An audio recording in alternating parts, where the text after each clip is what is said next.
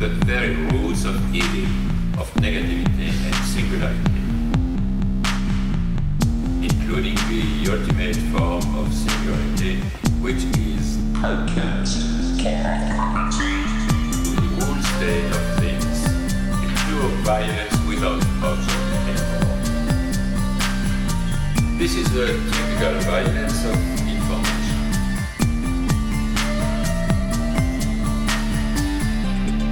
It's violent because what happens there is a murder of the real, the vanishing point of reality. Let's not have a misunderstanding here. Welcome to podcast, care of Cooper Cherry. Today's guest is Michel-Luc Bellemare. Michel is an artist, he's an author, he's a scholar in the realm of what we say political economy, anarchism, postmodernism. These are all kind of interests of yours, right, Michel? Correct. So you have actually published a book that can actually be found everywhere, but it's on Amazon as a shortcut. And the title of that book, and this is primarily what I brought you on to discuss today, is The Structural Anarchism Manifesto, and the subtitle being The Logic of Structural Anarchism versus the Logic of Capitalism. Yes. So I guess first off, let me ask you, Michel, how did you, what was your how did you get involved or get interested in anarchism in the first place, or even post-structuralism, postmodernism? Well, let me start. Yeah, I got into anarchism more or less organically by being a graffiti artist. Oh, cool. So throughout my teens, I tended to dabble in graffiti art, and started more or less getting involved in the anti-globalization movement, where I would be one of those guys who enjoyed spray painting during demonstrations. And sort of developed into the theory that way. While I was doing my undergraduate work, I started studying a French movement by the name of the Situationists International, who were sort of catalysts in a movement that sort of sparked the May 68 demonstrations in France, or the May 68 revolution in France during 1968. Which led to a sort of a general strike across France. So I sort of came into anarchism that way, and sort of saw that the Situationist critique, which was touching upon postmodern ideas, needed to be elaborated and more or less find its political economy, which led me more or less to develop this notion of structural anarchism, which is sort of a confluence between Marxist theory, anarchist theory, and postmodern theory. And it kind of blossomed over 15 years into this manifesto, which is, I would say, an elaboration of situationist theory and anarchist theory, where it tends to focus on an attack on meta-narrative. So postmodernism had this idea that that grand narratives were the things to be attacked. They were the things to be demolished. And where postmodernist theories tend to argue that we've sort of entered an age of postmodernism. Well, structural anarchism is more or less saying there's still one grand narrative that needs to be demolished, and that is the grand narrative of bourgeois state capitalism. This whole notion that through the market we will reach this opulent sort of paradise where all our needs are met, which is clearly being eroded, and it's not happening. So structural anarchism is more or less taking this on, sort of taking this notion of the destruction of grand narratives to that final conclusion, that final battle, which is always capitalism. So I sort of came along that and studied that sort of aspect, and but basically it's come through being on the ground and demonstrating, being an activist, and using art when I'm not involved in demonstrations as a means of expressing sort of an anti-capitalist point of view. Yeah. Why did you end up, or just maybe clarify for me, why you chose structural anarchism as the title? Because I found that threw me a little bit, because I was thinking maybe this was more like, the actual structuralist, which, they have the structuralist Marxists like Levi-Strauss or Althusser. So that kind of threw me a little bit in terms of why you chose that specific approach or title. Well, it's because I think when you're dealing, the Structural Anarchist Manifesto is a critique of structures, specifically hierarchical structures. Okay. And it puts forward the notion that we need to move towards horizontalism, or the development of horizontal structures where there isn't oppression or a top-down sort of mentality, but more or less a horizontal or lateral mentality where people work horizontally, not vertically. Gotcha. Yeah, that's it. Gotcha. So you weren't really, so that was kind of throwing me, because I was getting that confused. I was like, well, what is this a different, because I know that you, from just looking at your work and so forth, that postmodernism was an interest of yours. So that was kind of found a little bit confusing in terms of where you were coming from, but you're just more so specifically the references to anarchism itself rather than that kind of larger structuralist project. It does. Well, the manifesto is also an analysis of the structure, the logical structure of capitalism.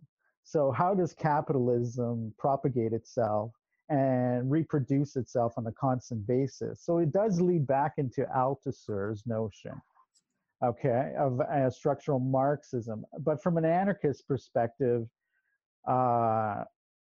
it does away with Althusser's notion of the dictatorship of the proletariat or anything of that nature. It's more or less about the structure of capitalism and how the structure of capitalism tends to repeat these hierarchical, vertical sort of structures over and over, and how the logic of capitalism gets encoded on almost all our daily interactions, and whatever is being produced by the system, all the commodities, etc., are all seem to be ingrained with the logic of capitalism. And this, in turn, gets encoded into us, where in order to exist and survive within the system, we have to function according to the logic of capitalism, predominantly. And it's this sort of thing that there's a structure to this, and that's where the structural anarchism sort of comes in as well. Like a lot of the critique towards anarchism is that anarchism doesn't have a structure. It's anti-structure. It wants the total liquidation and total chaos to reign supreme over the whole globe. So by stipulating structural anarchism, it also kind of puts a break on that says, no, anarchism does have a structure, and it's a horizontalized structure. Essentially, I would say institutions were for their open participatory democracies, where involvement by the general population is maximized across the board. So that's what I would say.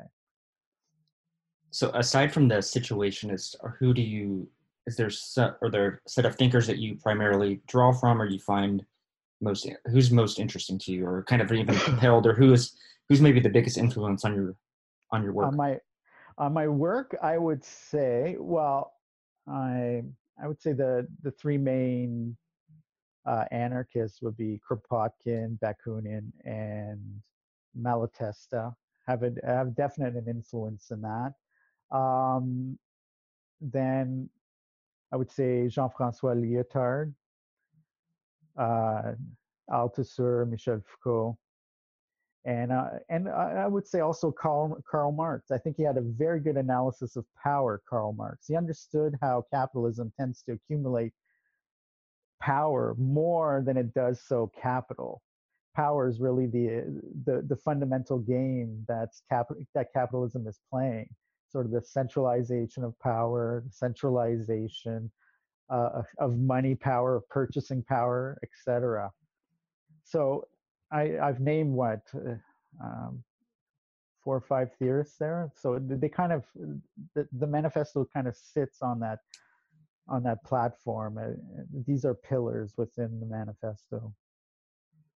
I do find it interesting because really that was sort of my introduction to how I wound up at anarchism is sort of through Foucault primarily, I would say, but also Derrida a little bit as well.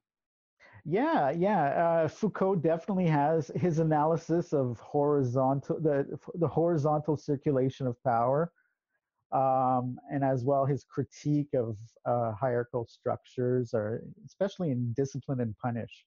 I find it's a very a good anarchist critique of the prison system and in that respect, or how the prison system, the modern prison system, developed. Um, Now, what I tend to do in the manifesto, I tend to describe sort of Western capitalist societies as soft totalitarian states. And what I mean by that, it's both sort of, we're kind of living over an umbrella of software totalitarianism, where our information, every time we go online, is being gathered and scooped up into these giant warehouses of data banks, etc. And so that's one aspect that I would say we're living in a soft totalitarian state. And the other aspect is that there's leeway to the structures of capitalism, in the sense that it's able to shift and to adjust itself to leftist critiques in that respect. It's pliable. So it's like we're living in a bubble, an information bubble, where all of our information is being sucked up through these totalitarian networks. And at the same time, we can push against it. We have certain liberties, but these liberties are always conditioned that we function according to the logic of capitalism. So we work according to the dictates of capitalism. We consume according to the dictates of capitalism, and we distribute knowledge and information according to the dictates of capitalism. So that's where the totalitarianism comes in. We can't step out of the economy and say we'd like to live according to different principles or a different economic formation. We are forced, coerced, both softly, mentally, and rigidly, to conform to this underlying logic across the board of Western societies. Hence the term soft totalitarian states. Yeah. And maybe could you give us an example of about how you see the logic of capital functioning? It seems to be, the logic of capitalism seems to be the maximization of profit, and by profit can also be power, by any means necessary, at the lowest financial cost, as soon as possible. So this seems to be the driving force of the system, that it tries to accumulate as much wealth, as much power, as much money, as much private property in the smallest possible centers, as soon as possible, and by any means necessary, and preferably at the lowest financial cost. While in contrast to this, it will pacify the general population to the minimum levels, which essentially it's dictated by the power struggles in our everyday lives. So the more we kick up a fuss, the more we get from the system. The less we kick up a fuss, the more the system erodes services, erodes our wealth, our working hours. So we're constantly, the more it indebts us to the system. If we're not constantly willing to engage and struggle. So that's what I would say the logic of capitalism is. So I've been thinking about this a lot in terms of how Twitter operates, because I do see it as sort of this microcosm for, I guess, my understanding of the logic of capital in a sense, in that the accounts with larger followings can garner a lot more engagement or attention simply by the fact of having capital in the sense of followers, right? Right. And that messes that, and that kind of, so we're always sort of directed to this idea of the market delivering what people want, and it doesn't quite work that way, because there's a stickiness, I think, to capital, right? The more you have, the easier it is to accumulate, and vice versa. The less capital you have, the more difficult it is, and that's sort of the breakdown in this sort of, I guess, the utopian idealism in the market itself. Absolutely. It's this whole notion that money begets money kind of thing. Capital begets capital. What is it? Compound, the old saying, like the most powerful force in the universe is compounding interest, or something like that.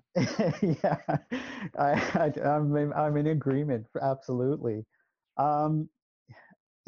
There's also like the system is rigged in the sense that the algorithms, more or less, operating in the digital spheres, seem to favor certain types of scenarios. You might say that they're the iron bars protecting like that this capitalist milieu, where I tend to call it like the bourgeois status quo, sort of these mild, moderates, reformists, liberals who are not willing to really engage fundamentally with the system, essentially with the systemic flaws of the system, and they kind of exist in this like this centralized.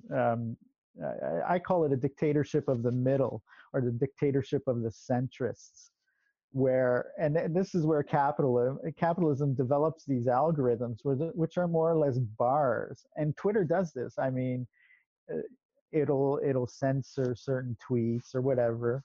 Sometimes it's good, sometimes it's bad, but in the general sense, it's protect these indoctrinated sort of centrist a mass of centrists who kind of buttress hold up the whole apparatus with a capitalist aristocracy at the top. That's sort of this is sort of an outline I put forward in the manifesto, where you have the kind of like these micro-fascist oligarchical networks caging or gently enclosing sort of a herd of centrists that they're tough to get to after that, from anyone who really wants to make fundamental changes to the system, to essentially egalitarian changes to the system. Yeah. And so the manifesto is primarily discussing political economy rather than, I guess, a more so praxis-oriented manifesto, correct? The first 4 sections are about the analysis of the system. The first 3 sections more or less lay out an analysis of the system, this sort of notion of the soft totalitarian state, or bourgeois capitalist totalitarianism, where capitalism is now the only game in town kind of thing. I kind of, I like this idea. I had referred to this sort of thing as the digital panopticon. Absolutely. But that digital panopticon is underlaid in everyday life, materially in everyday life, and it more or less, I think it's an excellent term, But I would ground it as well in material terms. There are institutions, and the way the police function, the way politics functions on the ground is very much this whole notion that we are governed by, we are overlaid by this digital panopticon. Yeah, absolutely. And sort of your vision is, in terms of like how to apply this, is that maybe the structures of like capitalism is perhaps too, I guess, monolithic at this point for there. It sort of has to erode on its own, and then hopefully these more anarchist structures can take over in the fallout from the collapse of capitalism. It's not, I would say it's not as monolithic in the sense of, let's say, Stalinist Russia was, where you had this giant bureaucracy kind of crushing everyone else down. It's monolithic in the sense that the central operating code, the logic of capitalism, is everywhere, but it's everywhere in different forms. So inside the nucleus is this whole notion of the maximization of profit by any means necessary at the expense of the general population. But the way that comes across in Western societies is multivariate. So, for example, in the digital sphere, you have this notion of like rent, sort of the application of rents, sucking out profits, like Netflix, for example, sucking out profits every month. And at the same time, it's collecting information.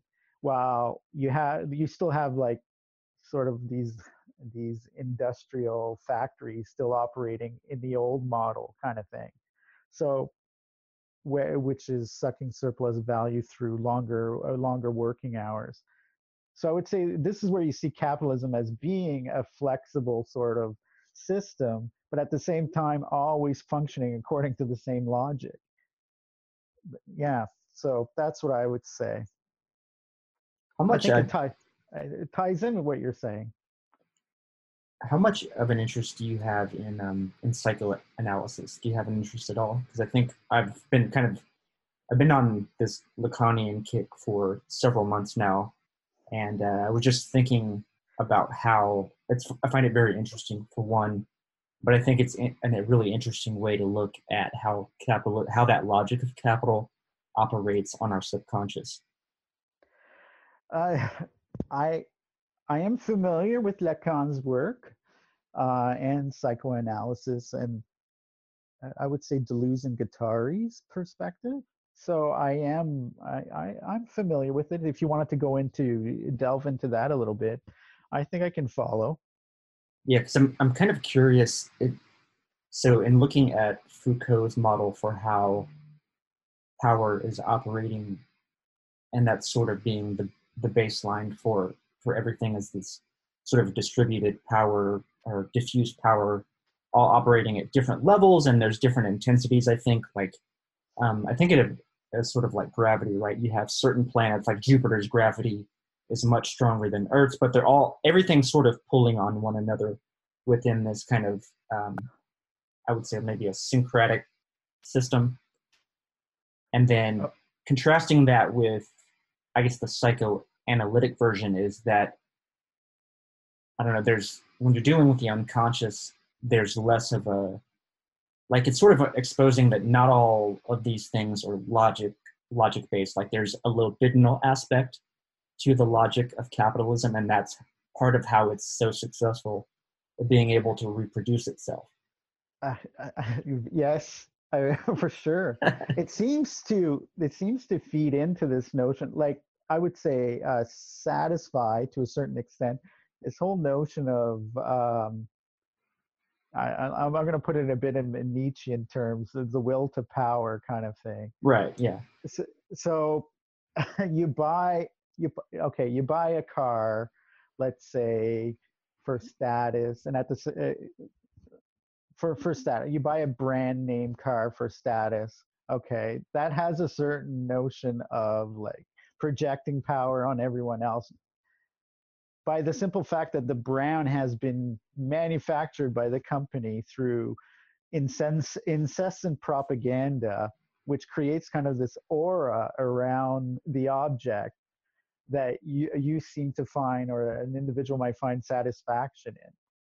And you have Marx called it the fetishization of objects, the fetishization of commodities, and you have, and this kind of touches on this libidinal aspect of what you're talking about, where through fetish, the fetishization of objects, people identify themselves with capitalist objects that are essentially myths, or essentially myths, or an aura that's surrounding an object, an aura that essentially would evaporate if we did away with capitalism. So a lot of people are tied to capitalism because the aura of objects would essentially disappear under a different set of circumstances, under a different set of socioeconomic conditions. And that's a libidinal connection there, because there's no rational basis for one object, I don't know, one type of soap over another having these magical properties, kind of thing. And that's a good segue too, because I think that goes to, I know that we kind of have discussed in private about the sort of, now that we're in this kind of, I guess, postmodern or late stage capitalism, that there's that disconnection between like use value and sort of the, like Marx's original formulation of that. And now with something like a car that you're describing, like a Mercedes or a Rolls Royce or something like that, sort of disengaged from use value, and now it's all about the symbolic fetishistic aspect. Right. This is where capitalism becomes mental domination, where it creates these structures, these arbitrary structures. Because when you get down to it, capitalism is simply an organizing principle by which to live by. And it has no foundation other than force and influence. That's all it wants to do, is force its logic of operation on everything, while eliminating all alternatives. And this is where it's very much a despotic sort of logic and a system, in the sense that it has to be the only game in town, and it cannot tolerate any alternatives. And the only way to describe something like that is totalitarianism. It wants to be total at every level of human existence. And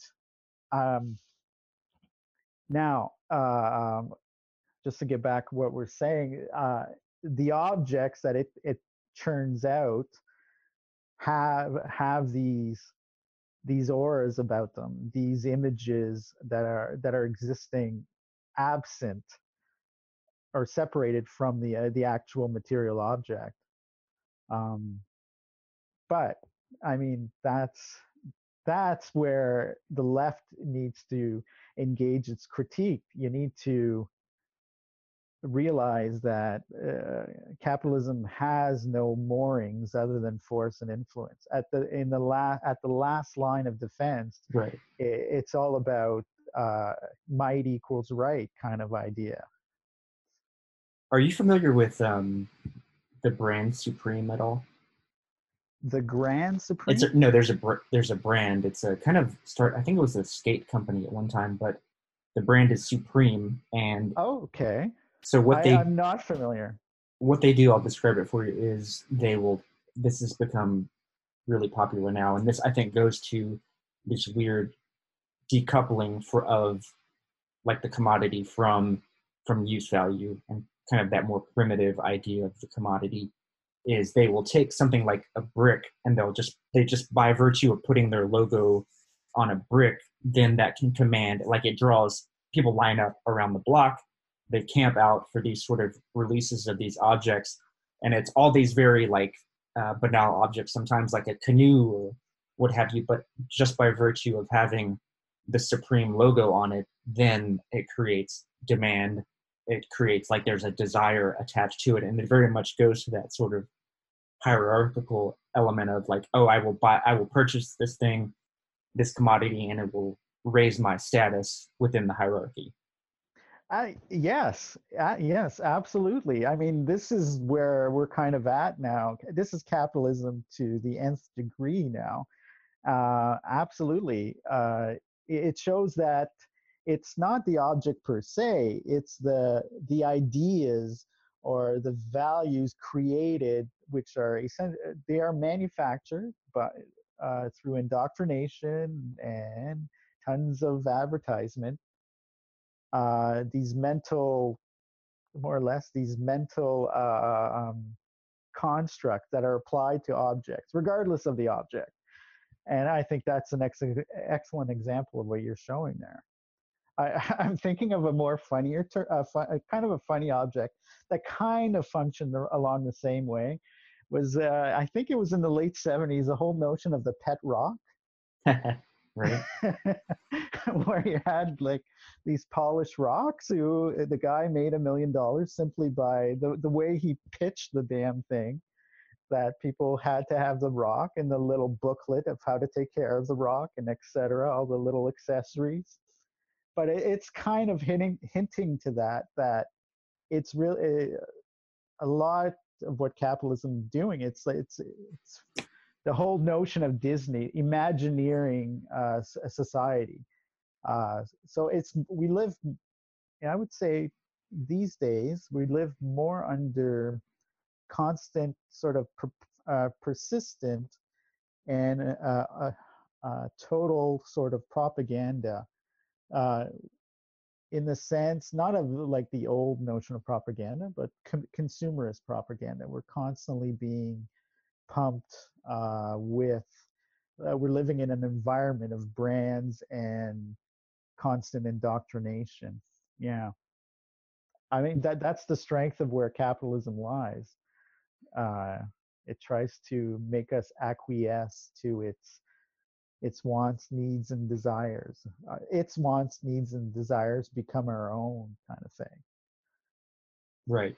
And I think that very much so. Like I said, I think a lot of this really is driven by this libidinal aspect to desire and demand and the commodity fetish. Like all of that is wrapped up in one another, and in capitalism's ability to always be creating new desires for us. And I think especially the way that this proliferates whenever you're decoupling that from a physical commodity and you're going digital, right?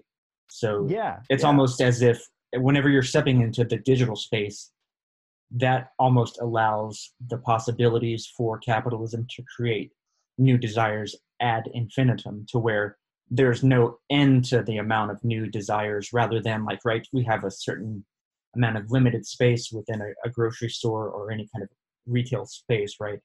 So you can only offer so many projects. So there's kind of that limit in place. But whenever you're moving digital, you're going beyond that. And so then capitalism can sort of almost perpetually reproduce itself because it has the ability to just manufacture new and new wants over and over again. And then we're sort of trapped in that virtual space. Yeah. Where I find it's the kicker, it's that it is a filter at the same time. Only the ideas that reflect the system's own wants, needs, and desires are allowed to penetrate and disseminate across the system. Its media landscape, its various profits environments like bookstores or movie theaters, etc. Because there is a lot of repression going on too within the system to only allow certain creative developments. And this is something I touch upon in the manifesto, is that people are inherently creative and will try and produce various things. We're sort of different types of beings, and we produce different things that under capitalism are not valued, because the system only wants very narrow, confining sort of creative manifestations. So as an individual, you either fit into this sort of limited standards of what the system wants, or you're excluded. You're marginalized. You're forced to live on the fringes of the system, constantly watching in. And that, again, this is something. I mean, this is something that leads back into authoritarian principles at the foundation of it all. Um, as you can produce the logic of capitalism in an infinite multiplicity of ways, but you constantly have to produce the logic of capitalism. And that's where the totalitarianism comes in this multiplicity. And this is something I outline in the manifesto. Yeah. Are you getting what I'm saying? Like, Yeah, no, yeah. no, I'm totally tracking with you. Also on that same level, so there's another brand, and I kind of use this as inspiration for the artwork related to the podcast. Is there's a brand called Off-White, and what this brand does is they will take an object like a wallet, and they will simply, in block like Helvetica, sans serif font, they will simply place like wallet in quotation marks on the object, and then that imbues it with, you know what I mean? Then this becomes, the value. It's a very expensive item too. Like, they charge hundreds of dollars for these very simple things that are even kind of cutting through like this ironic logic of capitalism, and it's like throwing it in your face. Like, we both understand that this is a commodity, but that is sort of that joke or that irony is what creates the demand or the desire for the object too. It's really interesting. Well, yeah, I mean, I think you're touching upon something very important in the era we're living in the sense that Marxists had this notion that value was always socially necessary labor time, so that the amount of labor time that goes into a commodity in some form reflects its price. Now, in a postmodern age or post-industrial age, all that is thrown out the window in the sense that, and this is something I've sort of gotten into the analysis, it's that value, prices, and wages are all fundamentally constructed, artificially constructed, arbitrarily by these sort of ruling power blocks. Through force and influence, you can impose a value and a price and a wage for whatever particular commodity or profession on the general population. And I think that's what you're hinting at with the brick having the corporate logo, or this other example you're mentioning, that through simply having the gravitational force or power based on size, you can actually determine arbitrarily the price of something, what its value is in the public eye. And you can do this with professions and wages. I always talk about the entertainment industry, sports stars. That's a great example. Yeah, sports stars and movie stars essentially do not produce per se an object, do not labor to the extent that regular people do, and nevertheless can command such a high wage or such a high salary in the market. And it really comes down to the networks, that the power networks they belong to. Yeah, exactly. Just the sheer gravitational force of, let's say, like the NFL to bend like to bend the general population, to bend reality to their will, just by the sheer size and like the hierarchical structures that they have. And when you think about it, the product that they produce is simply entertainment, and really is not as valuable, let's say, as a surgeon or a multiplicity of other professions. But because they they exert such force and influence. They kind of bend reality, bend value and prices according to their own standards. And I would say that's, I when I write this, I'm moving beyond a Marxist analysis where I'm saying, no, it has nothing to do with socially necessary labor time anymore. It's not how much you work that determines your value or the value of a product. It's what the network or the power block that this product exists within that determines value. It's essentially its force and influence at the end of the day, and that is totally post-industrial sort of thing. I mean, a CEO whose wages, in comparison to 50 years ago, I think it's gone up about 600%, something like that. That is simply indicative of the power that they're and the force that they're able to exert on socioeconomic existence in general, than actually the labor time that they're spending in their everyday endeavors. I mean, and this leads back to why there's inequality is starting to get bigger and bigger, is because, I mean, at the end of the day, it's because this other corporate America, et cetera, is exerting so much force and influence over everyday life itself. Yeah. Yeah, because if you think about it in terms of the marketplace, right, the products are already being manufactured, but the logic, you know what I mean, like the people that do believe in how markets are supposed to function in terms of meeting needs and so forth, like maybe it's some like primitive stage, but this is kind of, I think, a good material analysis, even though it's not specifically Marxist, about how, like, by virtue of existing already, like these markets can determine, there is that totalitarian aspect of like, yeah, you can choose amongst these products that we have determined you should have the choice of, right? Like there's kind of a circular logic there too. And also in terms of like your examples about entertainers, whether it be something like the NFL as well, I think that also plays a role, because you have a pre-existing cultural product of the NFL, right, that exists already. And so then you're kind of like, you learn that product has value, but does that kind of do you see what I'm saying? Yeah. You're touching on the important aspect that the way the NFL has been able to infiltrate itself through whatever means they utilize. It's like you said, that already kind of pre-existing network allows it to maintain and build its power.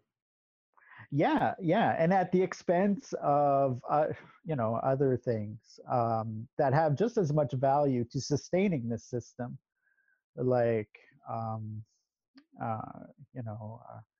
housework or for example, or just trying to think of something. Raising a child, for example, which is essential to the reproductive capacity of the system itself, has no value, while catching a football really is considered valuable. I mean, it's completely arbitrary at that point, and so this is the question I asked. I said, well, if it's completely arbitrary, and when you think about it, its utility, what's sustaining the value of one and pushing down the value of the other? It has to be, at the end of the day, force and influence. Being able to overpower anything else and marginalize it completely. Yeah. And I think for me, the more and more I'm looking into it, is I think that, like I said, there's that libido, there's the psychoanalytic aspect to it, as well as it's not quite so clear as just power alone, but there's a weird trick that capitalism is operating on at the level of the unconscious with desires. Well, and sort of taking advantage of that element of the sort of unconscious through these commodities.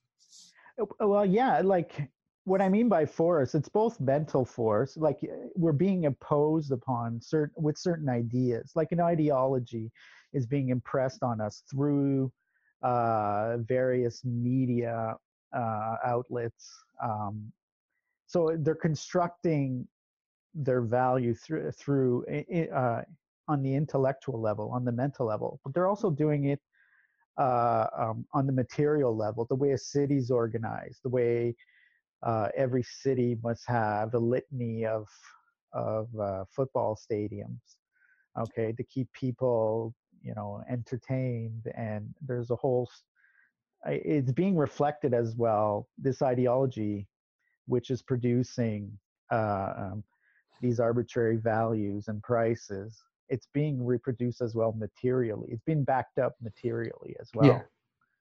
Yeah, Yeah. and I think you see that. I live in Austin, Texas, and I think I've been thinking about this a lot because I've started a new job and I'm sitting in traffic quite a bit in the afternoons, and I'm just thinking, as I sit in traffic, it's stop and go traffic. I'm like, this is the material application of the logic of capital in terms of this is the transportation system that allows capital to extract the most profit. Is this very, you know what I mean? Because think about how, um, think about sitting in traffic and kind of think about all the raw materials that are sort of sitting there and this sort of basically what is a parking lot and how inefficient that is from a perspective. But that inefficiency in itself is also what allows all that profit to be created or extracted, or both, I guess. Yeah, well, yeah, absolutely. I mean, um, it, it, I mean, when you're in traffic and you have, let's say, a really shitty car, okay, you really feel the traffic. So you're like, geez, I got to work harder and get a better car where I can have a stereo system and, be more insulated. So as I'm waiting there an hour in traffic, I can entertain myself and be more comfortable. I mean, so in a way, it kind of ties in to this notion of we're constantly, yeah, we're kind of being pressured. Okay, so now we've got you stuck in traffic. We've designed the system. Now, how are you going to do to get out of it? Here are the options you have. You can get a better job and a better car, or move closer to work, which you'll have to spend, and it gets you moving in capitalist ways on a long enough timeline. Yeah. But yeah, I think about that every time I'm in traffic. It's so terrible. Just like the inefficiency of everyone having their own individual car in terms of like the amounts of resources we've had to extract to create all of these cars, and then we Yeah. just like are going to have to keep on reproducing more and more because of the sort of planned obsolescence elements of them too. Well, I could just think of it like the whole notion of the dictatorship of the car. Okay. I mean, I mean, uh, uh, the automobile is like this excellent example of market individualism. You're like, it's radical individualism. You're you're stuck in your own car. I mean, you're not conversing really with anyone, and you're being pounded by advertisement on the radio or whatever. Um, but yeah, it has this notion of the logic of capitalism like built into it to make you into an individual who is striving towards expressing to the full his full extent uh, uh, his own capitalist, I don't know, logic of that in that respect. What other elements, we talked about just a couple, what other elements of the manifesto do you think are kind of important, or do you feel like expounding on? Um, well, we touch upon value, price, and wage. How uh, this is coming out of the anarchist critique and a postmodern critique, and at the same time, it's playing against the Marxist aspect. I talk about micro revolutions, which might be good as an aspect of resisting this whole system Yeah, through let's talk yeah about that a little bit. Yeah, because we've been sort of talking about the totalitarianism of the system. Let's talk, yeah. So micro revolutions are more or less these micro revolts that happen across the micro fronts of our lives against capitalism. So it can be something like absenteeism, taking a day off. Can be something like small, insignificant sort of things like property destruction, um, little things, which are all sort of like uh, cries of resistance and liberty against the system. But it's like the small sparks that can lead to fundamental transformation, socioeconomic transformation. So this one of the tactics or the strategies that I outline in the manifesto is this notion of micro revolutions, where number one, we constantly live on a daily basis in the midst and immersed in power struggles against the system. And so the choices we make do matter. Um, for example, um, I don't know, walking to work if you live close to work instead of taking your car in a way, the system is not making money off you during that time period. So these are little resistances that we do, and they can develop into a mentality of resistance towards the system, and it can snowball into these little micro revolutions across our everyday lives, can develop into possibly a macro revolution over time, into a total kind of a universal general strike or revolution that can might overthrow the system. So I the insurrectionary anarchists had tied into this. They had this notion that we constantly live in this notion of power struggle. Uh, we shouldn't be limited to what constitutes bourgeois law, kind of thing like that, bourgeois capitalist law. It's about constantly being able to resist the system. Um, so yeah, I would say that what we do on a daily basis does matter. It it can develop, it can snowball into the system more or less collapsing. But how do you separate that from sort of the kind of liberal idea of, because that almost feels like, in a sense, voting with your dollar, or like, yeah, recycle or something like that. Is there? Do you feel like what's the distinction there?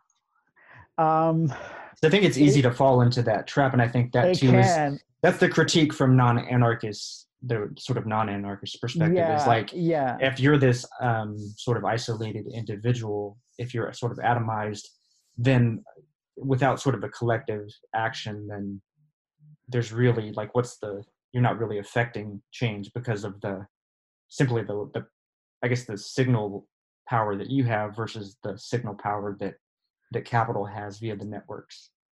Right. Well, one of the fundamental difference between hardline totalitarian states and the softline totalitarian states that the West is like is that there is leeway. So yeah, the system can reincorporate recycling or um, urban gardening or whatever back into the system, like making voting with your dollar kind of thing. It can reincorporate that, but at the same time, this sort of thinking can develop to a point where the system cannot go on.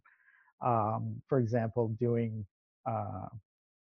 illegal acts of moderately illegal acts can at a certain point the system cannot bend anymore, and that's when you see police repression coming out, and essentially it, like I said, small little insignificant changes, like a podcast here, can develop into something that can overturn the whole system.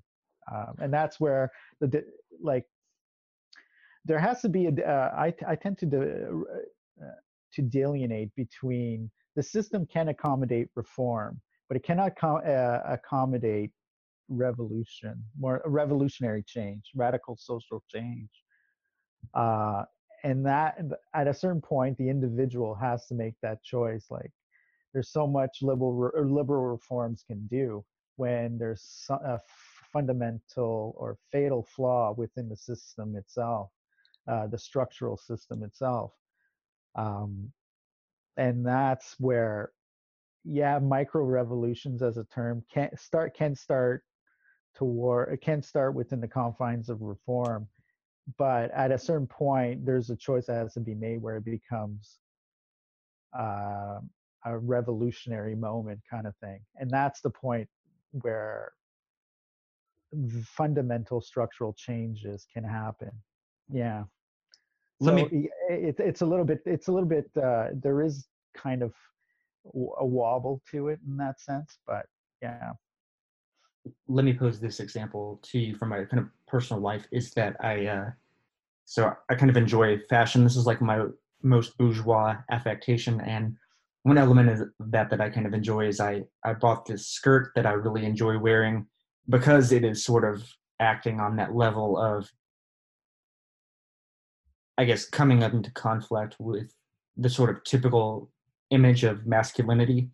And I think maybe that sort of, in a way, sort of fits into that, I think, idea of a micro revolution, because I present as sort of a pretty standard sort of masculine look. Like if you saw me on the street, you know what I mean? So I really like to enjoy playing with that. Do you think that example in a way sort of fits in? Although at the same time, I feel like by trying to revolt against that idea of traditional masculinity through the consumption of a commodity is how capitalism can sort of render that powerless in a way too. Well, the fact that you're noticing the contradiction, okay, I classify that as a micro revolutionary moment that can develop into an insurrection or whatnot, because you are starting to critique the system, and it's very small. We start within, like even Marx himself said that a revolutionary change would be sparked within the capitalist system itself. So these small changes can snowball into large, significant changes. And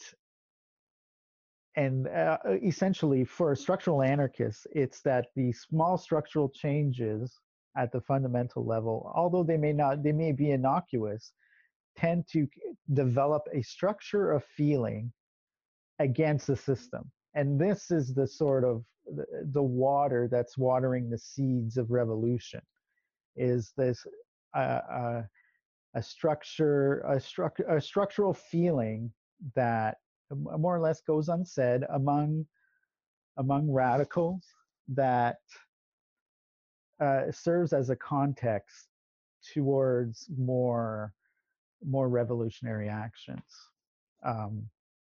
So we should never underestimate the power of small changes. But small changes, we have to understand, do exist within the system, and a lot of them can be co-opted. But once in a while, one of them will break out and really cause trouble for the system itself.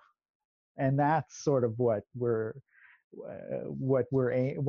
left should be aiming at, is that always trying to push the boundaries of what is acceptable.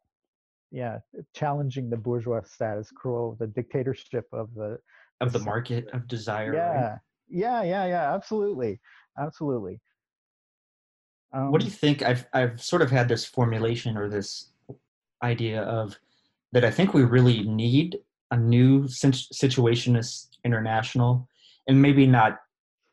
I mean, maybe take a lot of inspiration from the original SI and sort of update that and repurpose that. And I think that kind of energy is something that's missing from the left. Is I think one weakness on the left is that, like I said, capitalism is operating on this libidinal side too, and I think maybe communists or anarchists need to tap into that same libidinal aspect to create a more dynamic, or to create a sort of insurrectionary or revolutionary model Are you talking like or how rupture.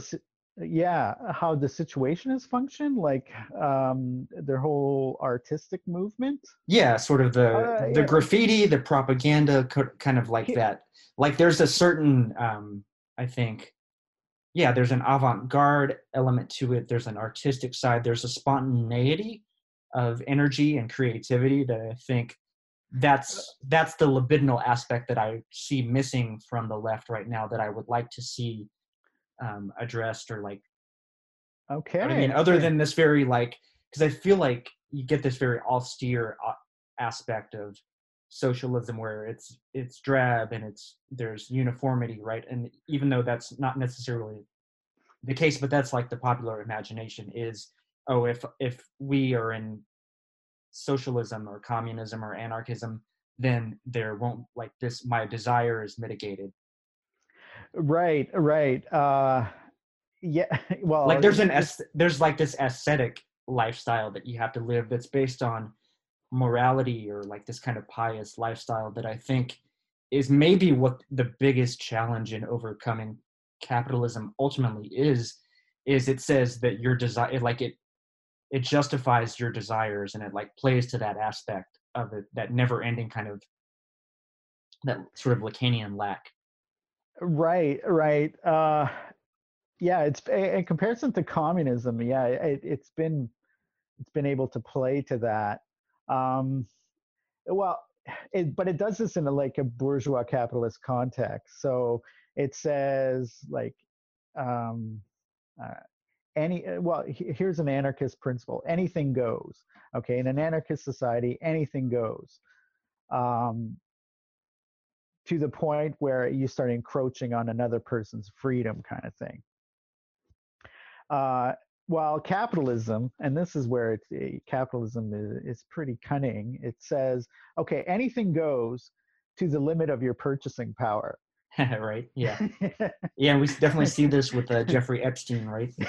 Exactly, exactly. Yeah. So an anarchist society, or to tie into that, would have to, and this is why I think I'm more of an anarchist than the whole notion of an authoritarian sort of communism. Communism, the Leninist style and Stalinist style, and the Bolsheviks sort of had this notion of the everything will filter through the central committee, um, and this you could see over the 80 years had detrimental effects because it was impeding people's creativity to develop themselves and to develop alternatives and new ways of life and be inclusive. So it became a very closed, domineering society, which ultimately ended in its collapse. But capitalism, in a similar fashion, functions according to a central committee or a very small elite who say, yeah, you can be as creative as you want within the narrow confines of the capitalist system. And that's what a lot of people on the left are so angry about. It's because I can't express myself or do creative things to my maximum because I'm constantly having to worry about the bills, the mortgage, my debt, my student debt, etc. So in the long run, I capitalism will essentially will essentially collapse because of this, because it is to accumulate more and more profit at one end of the spectrum in comparison to the other end requires it to be more and more narrow in its demands. So it's throughout the 1930s, it's all the way up to the present, there's the playing field of creativity within the capitalist system is becoming narrower and narrower and becoming more streamlined. And ultimately, yeah, I would say if the struggle is there, if the struggle is there on the left, there windows of opportunity will open up for radical revolutionary change. Um, because it seems that capitalism is headed towards the same sort of downfall as happened in authoritarian communist societies.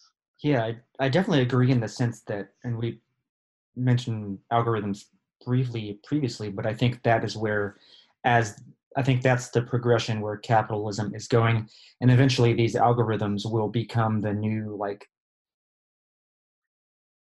I guess that will really be the application of of this totalitarian capitalism in Right, a very right. like that soft approach. I think that has to by necessity become harder and harder It does. as those algorithms begin to take begin to apply to more areas of life than just our Netflix or our Facebook feed.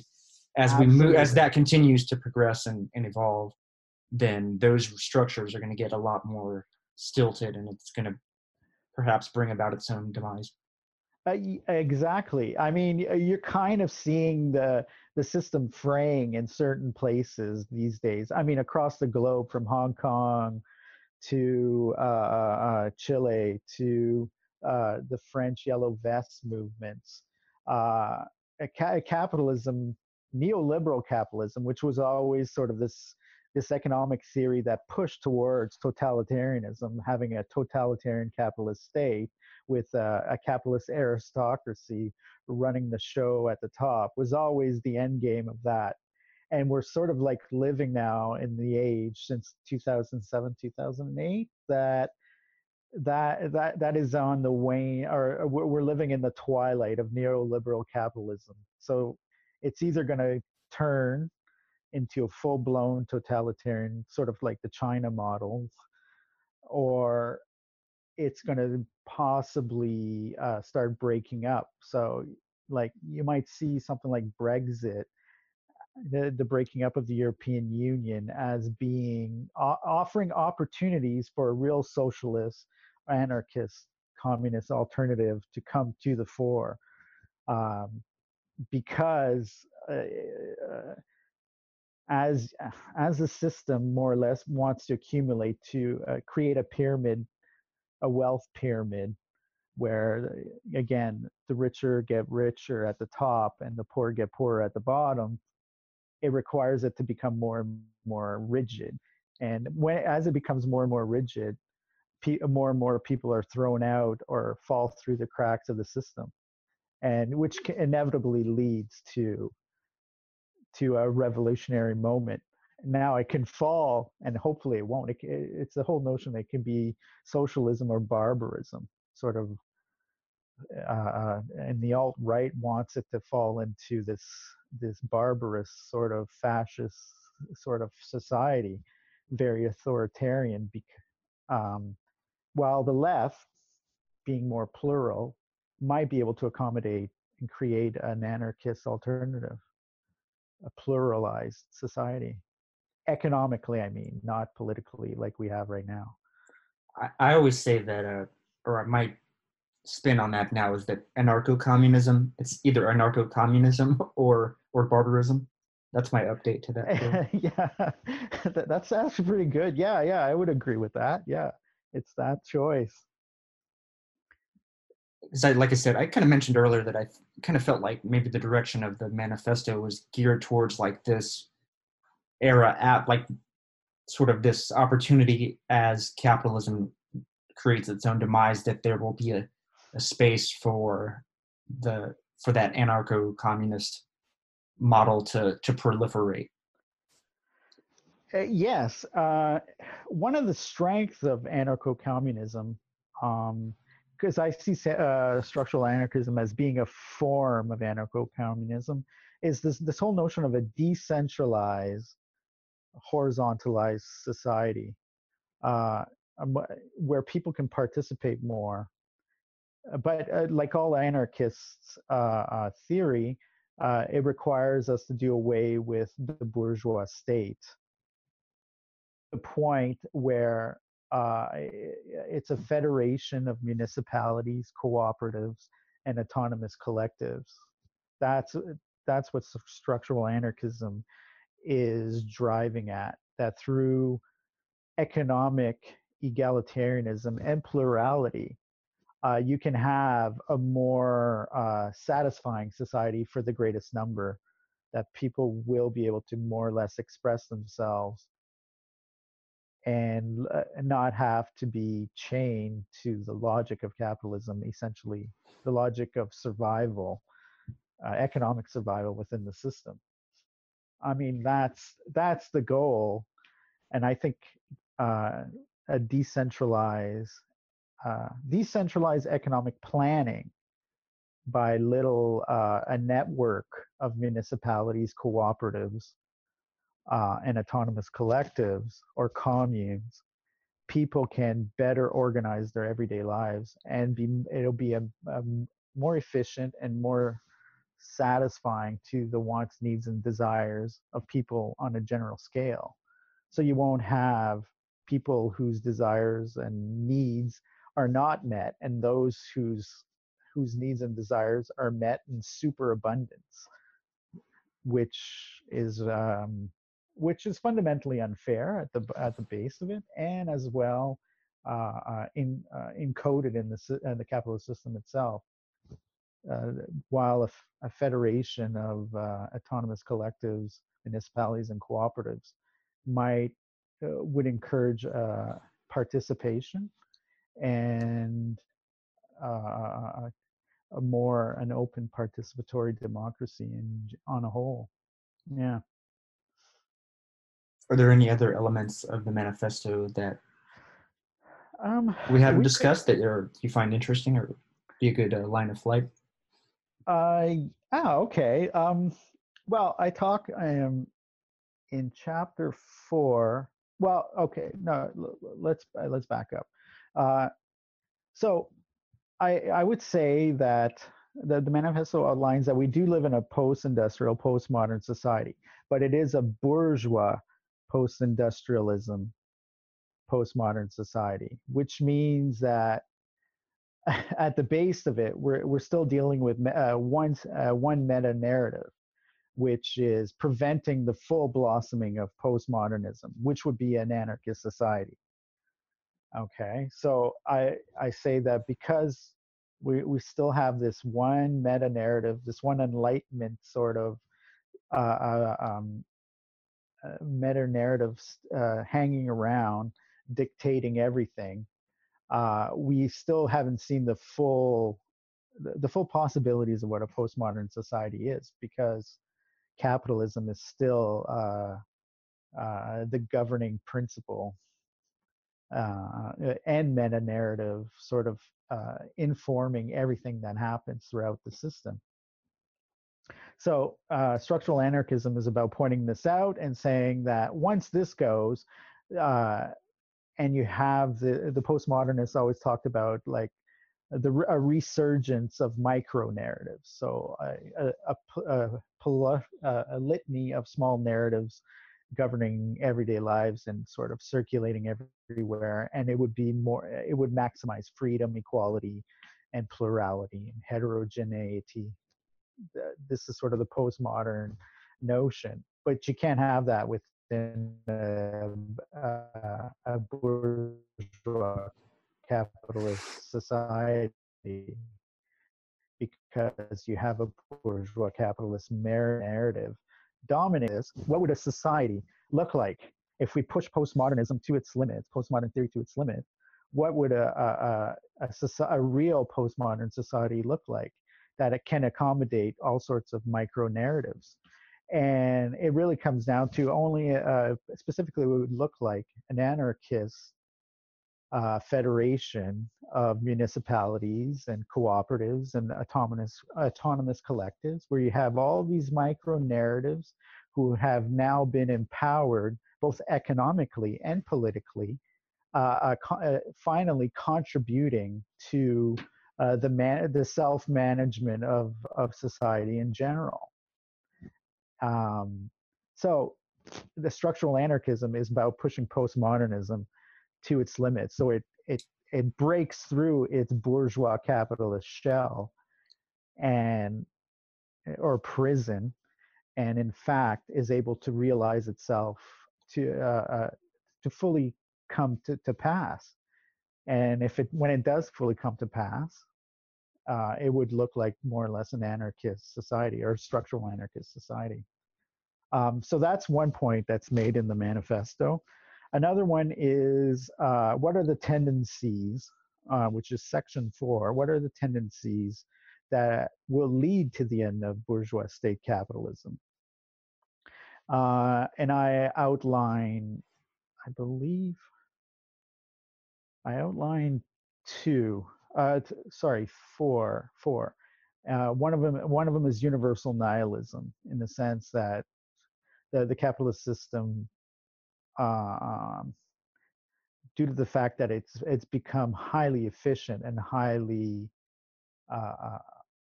functional in propagating nihilist principles, which I mean like meaninglessness, superficiality, vapid commodities, and vapid imagery, and vapid ideologies which circulate through its circuitry. It's creating more or less, it's creating sort of this universal nihilistic framework. And this, in the long run, or some people call it alienation. We're alienated from the system because we're constantly living outside, looking in. This nihilism is fueling sort of nihilistic sort of actions from, mass murderers and all sorts of antisocial sort of behaviors. But this is more or less cries of the fact that we're so inundated with universal nihilism. So this can lead to or feed into the collapse of the system.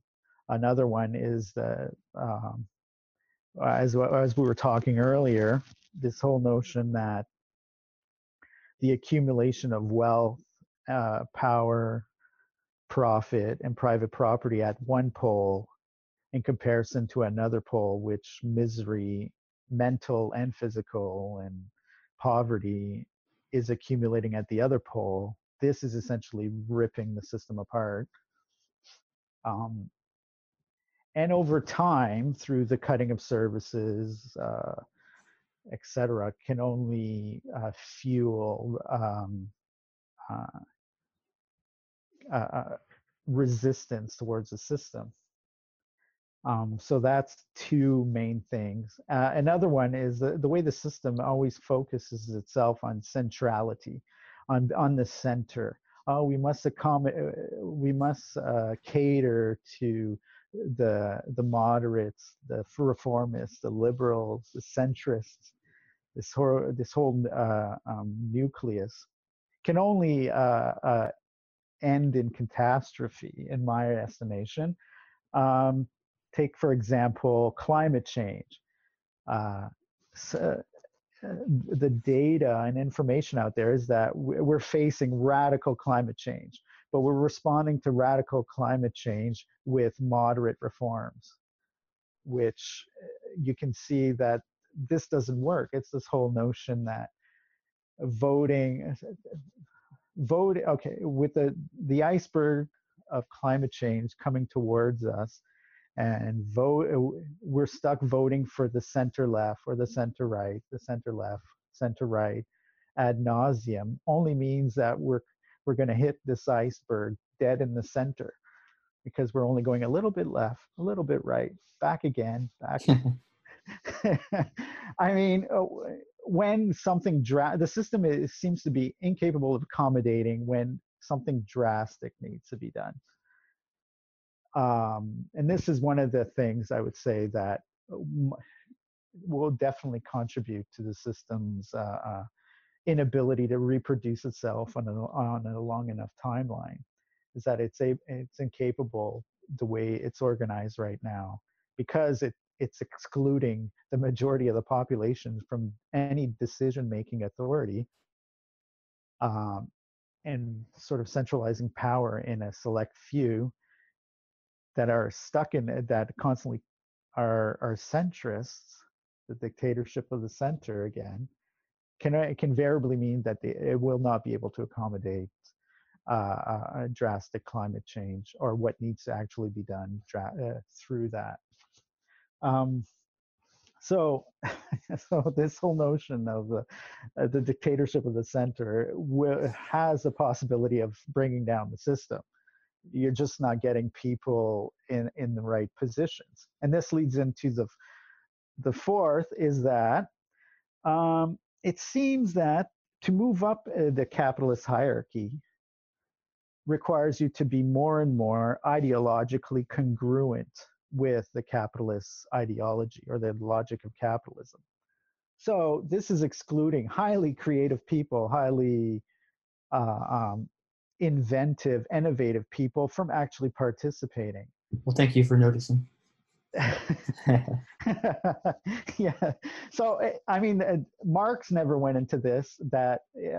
So what you have at the top, and I mean, you can kind of see this with the American sort of what's going on with the White House right now. You have sort of being ideologically congruent with the governing ideology is your ticket to advancement.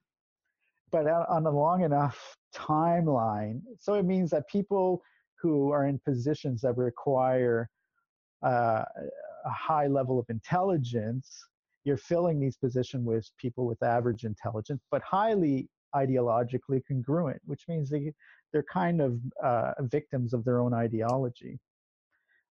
So now you take such an example and you multiply it.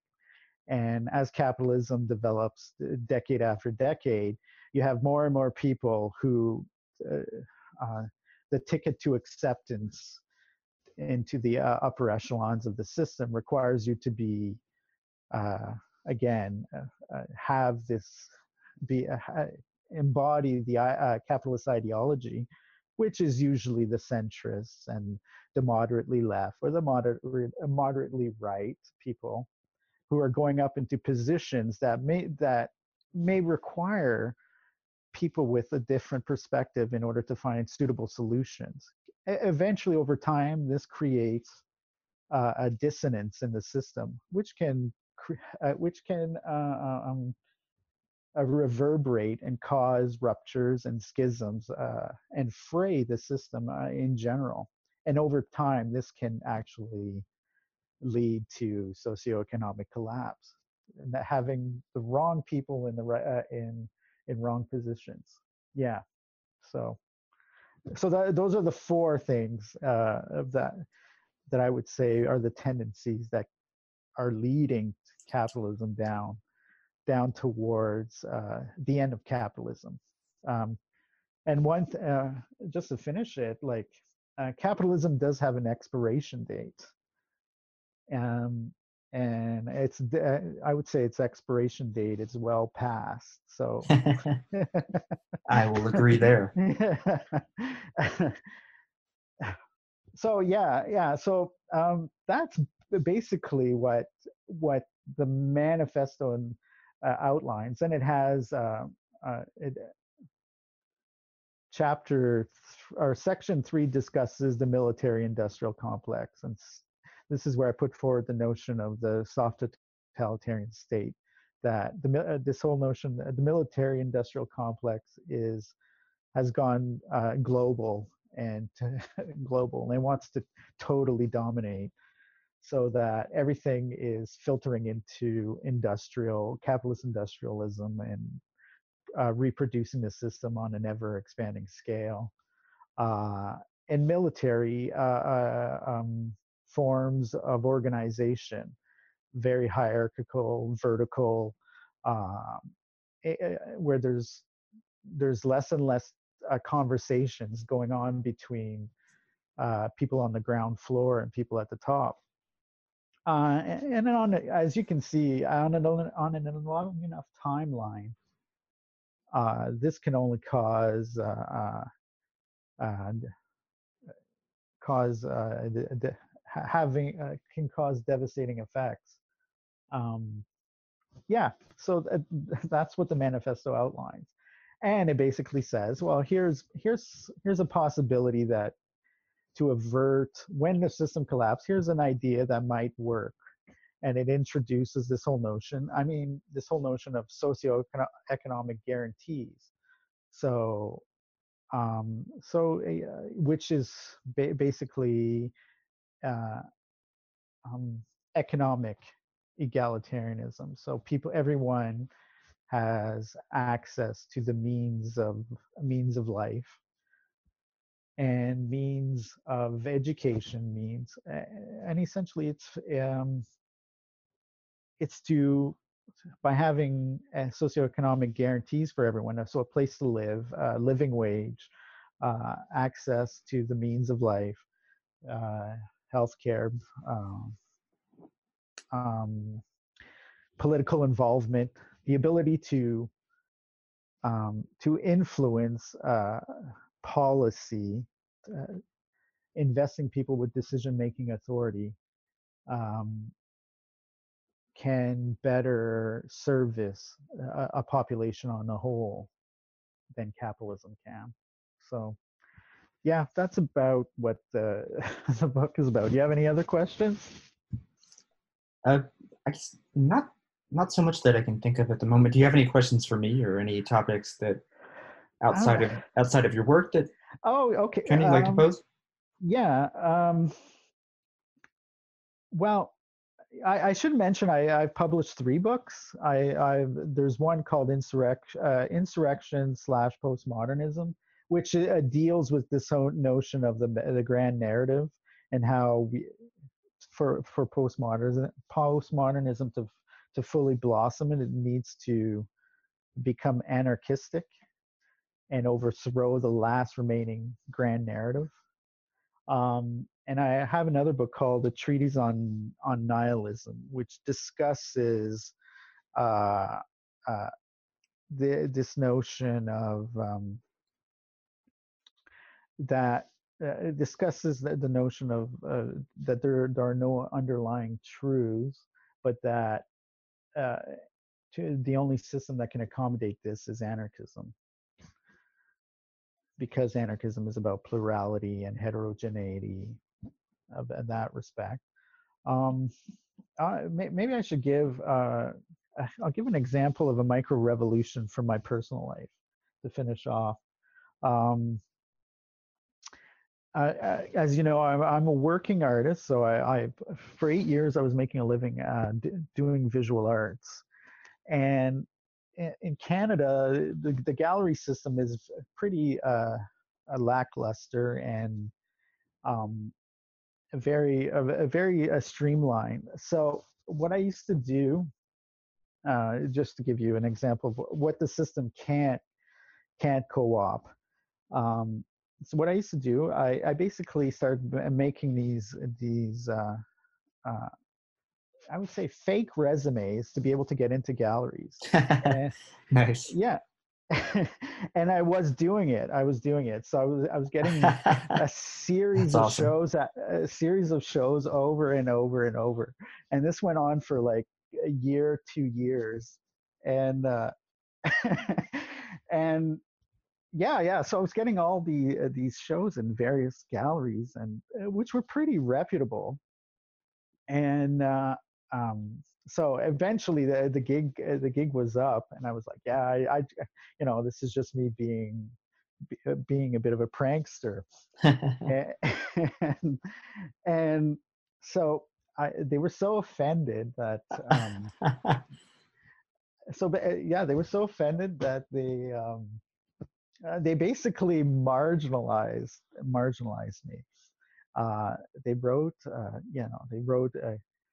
a huge article on it, like to try and like they never saw that. Yeah, well, art is about experimenting and just kind of, I wasn't stealing money from them. Right. It's just about experimenting and using various techniques to get around it's like jumping the turnstile to get Yeah. on a train. And which is what they said. They said, "Oh, you're just jumping the turnstile. You're using fakery." But I told him, I said, "Well, art is kind of like, you're kind of doing entertainment, or at the same time, you can use innovation to be, if in no place you should be able to use innovation in art and using various techniques to get your work shown." Um, so yeah, anyways, they did not, the system could never regurgitate that, couldn't co-opt that. And so so basically a whole ban went out around. Okay, and I could say that that was a micro revolutionary moment. They could not accept the fact that I had beat them at their own game, kind of thing. Yeah. And I did perfectly for fun. It wasn't to scoop up money from them or anything like that. So it was just to show that, yeah, there are different ways to get around the gallery system. Because in Canada, it's a very it's a gallery system run through art departments, and they kind of very much like structure what gets in it or out. So um, what I used to do is, yeah, I would basically work on the resumes to get it around the censor so I could get into the gallery. And I just happened to hit, I guess, and I was able to do it for like a year and a half to to basically upend the gallery system one after another. But yeah, this was one, I would say, one of the times that I would say was an example of micro revolution in my own personal life. I was That's awesome. You should write a book about that, because that would be, I think that's super interesting. I don't yeah, I mean, I don't know if it, once the gig is up, you're kind of like left. I kind of knew that getting in, was that once the gig was up, it might be, people might get the joke or they wouldn't, and would like turn reactionary. And that's kind of what happened, because Canadian art is very structured, and it's kind of conservative and stuff like that. So they weren't really getting the fact that, art is about playing with boundaries. Right. That's the fundamental thing about it. So, and in a capitalist society where it's all about where you're shown that matters. That kind of network that you talked about earlier, that's kind of this, it's already this pre-existing material structure that controls what is considered, or what's valued. Exactly. And that relationship's arbitrarily set by virtue of the network. Kind of like, even we talked about my example with Twitter earlier, or like with just capital in general. It's like it has that sticky element to it, or it has that certain gravity where just by virtue of being big, it can accrue more and more, whether that be actual, capital itself, or cultural capital in the case of the art world, which I think sort of does straddle both ends of that spectrum too. And this is this is exactly what the gallery system is there for. It's to create a ranking based on arbitrariness of what constitutes a valuable artwork and what does not. And a lot of those standards are simply set based on your connection to the network. And this was one of the instances where I was able to throw a wrench in the network, because people had been stuck in the same old for so long that they were essentially sleepwalking through their jobs, or the way they were sleepwalking through their everyday lives. And I was able to, just by saying the right words, able to slip it in there, throw a wrench into the machinery, which to me, I thought was, I would classify that as some sort of micro revolutionary moment that that basically what constitutes great art in this day and age has nothing to do with the actual value or the actual imagery or the artistic production. It's really about where you fit into the order of things, the hierarchy of what the system determines. And this is at the foundation, ideologically determined. What type of artwork is shown really depends on what's the ideology behind the work. I think too, though, that like your example is a really good one of kind of the germ of what I was getting at when I say that I think we need a new situationist international. I mean, that's the perfect, like, you're totally working to destabilize the entire, like, the whole logic of the gallery, the economics of it, right? Right. Which I think even outside of your actual, like, whatever work you were showing, like, that is art in itself. That's like almost, I don't know if it's performance art quite, but it almost feels like maybe that's the most accurate way to label it. Well, it was a critique of the system. So I was using art. I was making artwork, and I still am making artwork. I was making artwork more, but I was seeing it as just the one segment of my whole practice, my whole art practice, as being art itself. So dealing with galleries on a daily basis, dealing with I should mention, just as a side note, I ended up doing this over a year. I ended up getting a job at a university teaching art, based on what I had done in. Oh my God, that's awesome. So thankfully, I ended up getting a job out of it, and but that's beautiful. That's hacking the system, like. Right. But again, it was simply to show that when you pitch the system ideologically congruent, so what they want to hear and say, or what they want to hear and what they want you to say and what they want you to produce, the system, this whole idea is very much arbitrary. So what you see right now in galleries, which we've kind of been regurgitating a lot of what went on with Dada and the abstract expressionists, sort of that whole modernist, the tail end of modernism.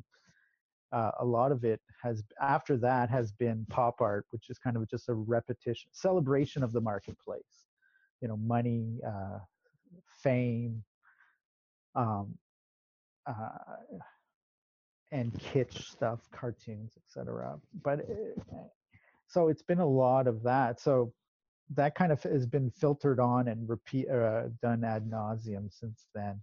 And I was kind of going back to the situationist thing, that you can throw wrenches into the system when the system has been stuck in autopilot for a very long time.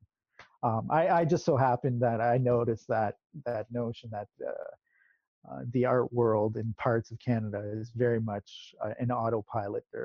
It's so streamlined and so systemized that people are sometimes you can get by the filters. This was just one of those instances, and I got a job out of it. That's awesome. So that's basically structural anarchism in a nutshell. It's pretty again, like it's kind of a continuation of anarchism, parts of Marxism and parts of postmodernist theory, at pushing it to its limit, sort of elaborating on what's been going on in the last 30 years, but pushing it that extra step. So now we can bring it down to praxis and stuff like that. Yeah. Nice. Well, I think that's a pretty good stopping point for us. I do want to allow you the opportunity. We gotta get your Twitter followers up. So definitely let us know where we can find you on Twitter, and if you have any other social media stuff, or you want to mention maybe other places where we could look at your art or anything like that, definitely go ahead, let us know. You can Google my name, Michel-Luc Bellemare, but I stick to Twitter. I really like Twitter, like you, and I find it's a good space to be more expressive. I'm not on Facebook. I boycotted Facebook. And you can reach me at Michel-Luc Belm on Twitter. So at MICHEL LUCBELLEM.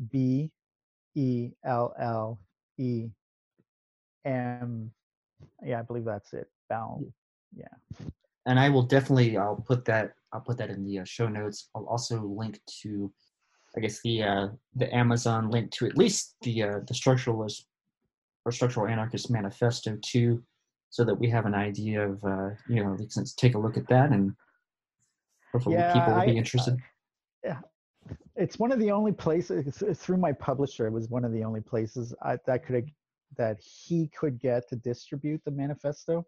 Yeah. I didn't have much say in that. Normally I wouldn't deal with Amazon, but this was one of the times where it was really out of my hands. I had to decide between, okay, do I release the manifesto or do I not? And this was one of the main ways that my publisher wanted to release it. So it was kind of like out of my hands.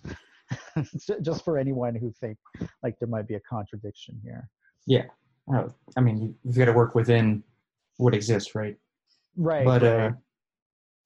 Michel-Luc, if you don't have anything else, I will let you get on with the rest of your day. Okay. Well, thank you very much for having me on. Yeah, absolutely. Anytime. Thanks so much for making yourself available and for chatting me up on Twitter. Okay. We'll have to do this in the future again. Yeah, absolutely. Sometimes I'm struggling to find guests, so definitely we'll hit you back up, and we can. Sounds good. Maybe we can maybe find an article or kind of something narrowed down we can kind of focus on. Sounds good. Yeah, I'm totally down for that. Sounds awesome. Well, once again, Michel-Luc Bellemare, thanks so much for joining me on Podcast Care of Cooper Cherry. We will be signing off for the week.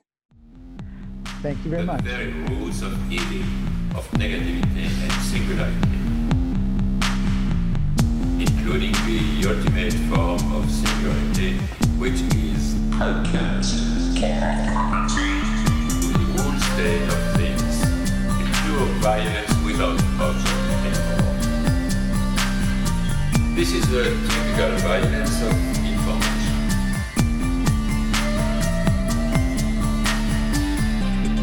It's violent because what happens there is a murder of the real, the vanishing point of reality. Let's not have a misunderstanding here.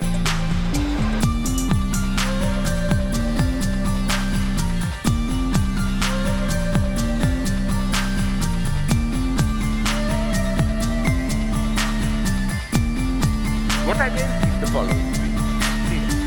With nothing left but recycled, whitewashed, lobotomized people, as in Clockwork Orange.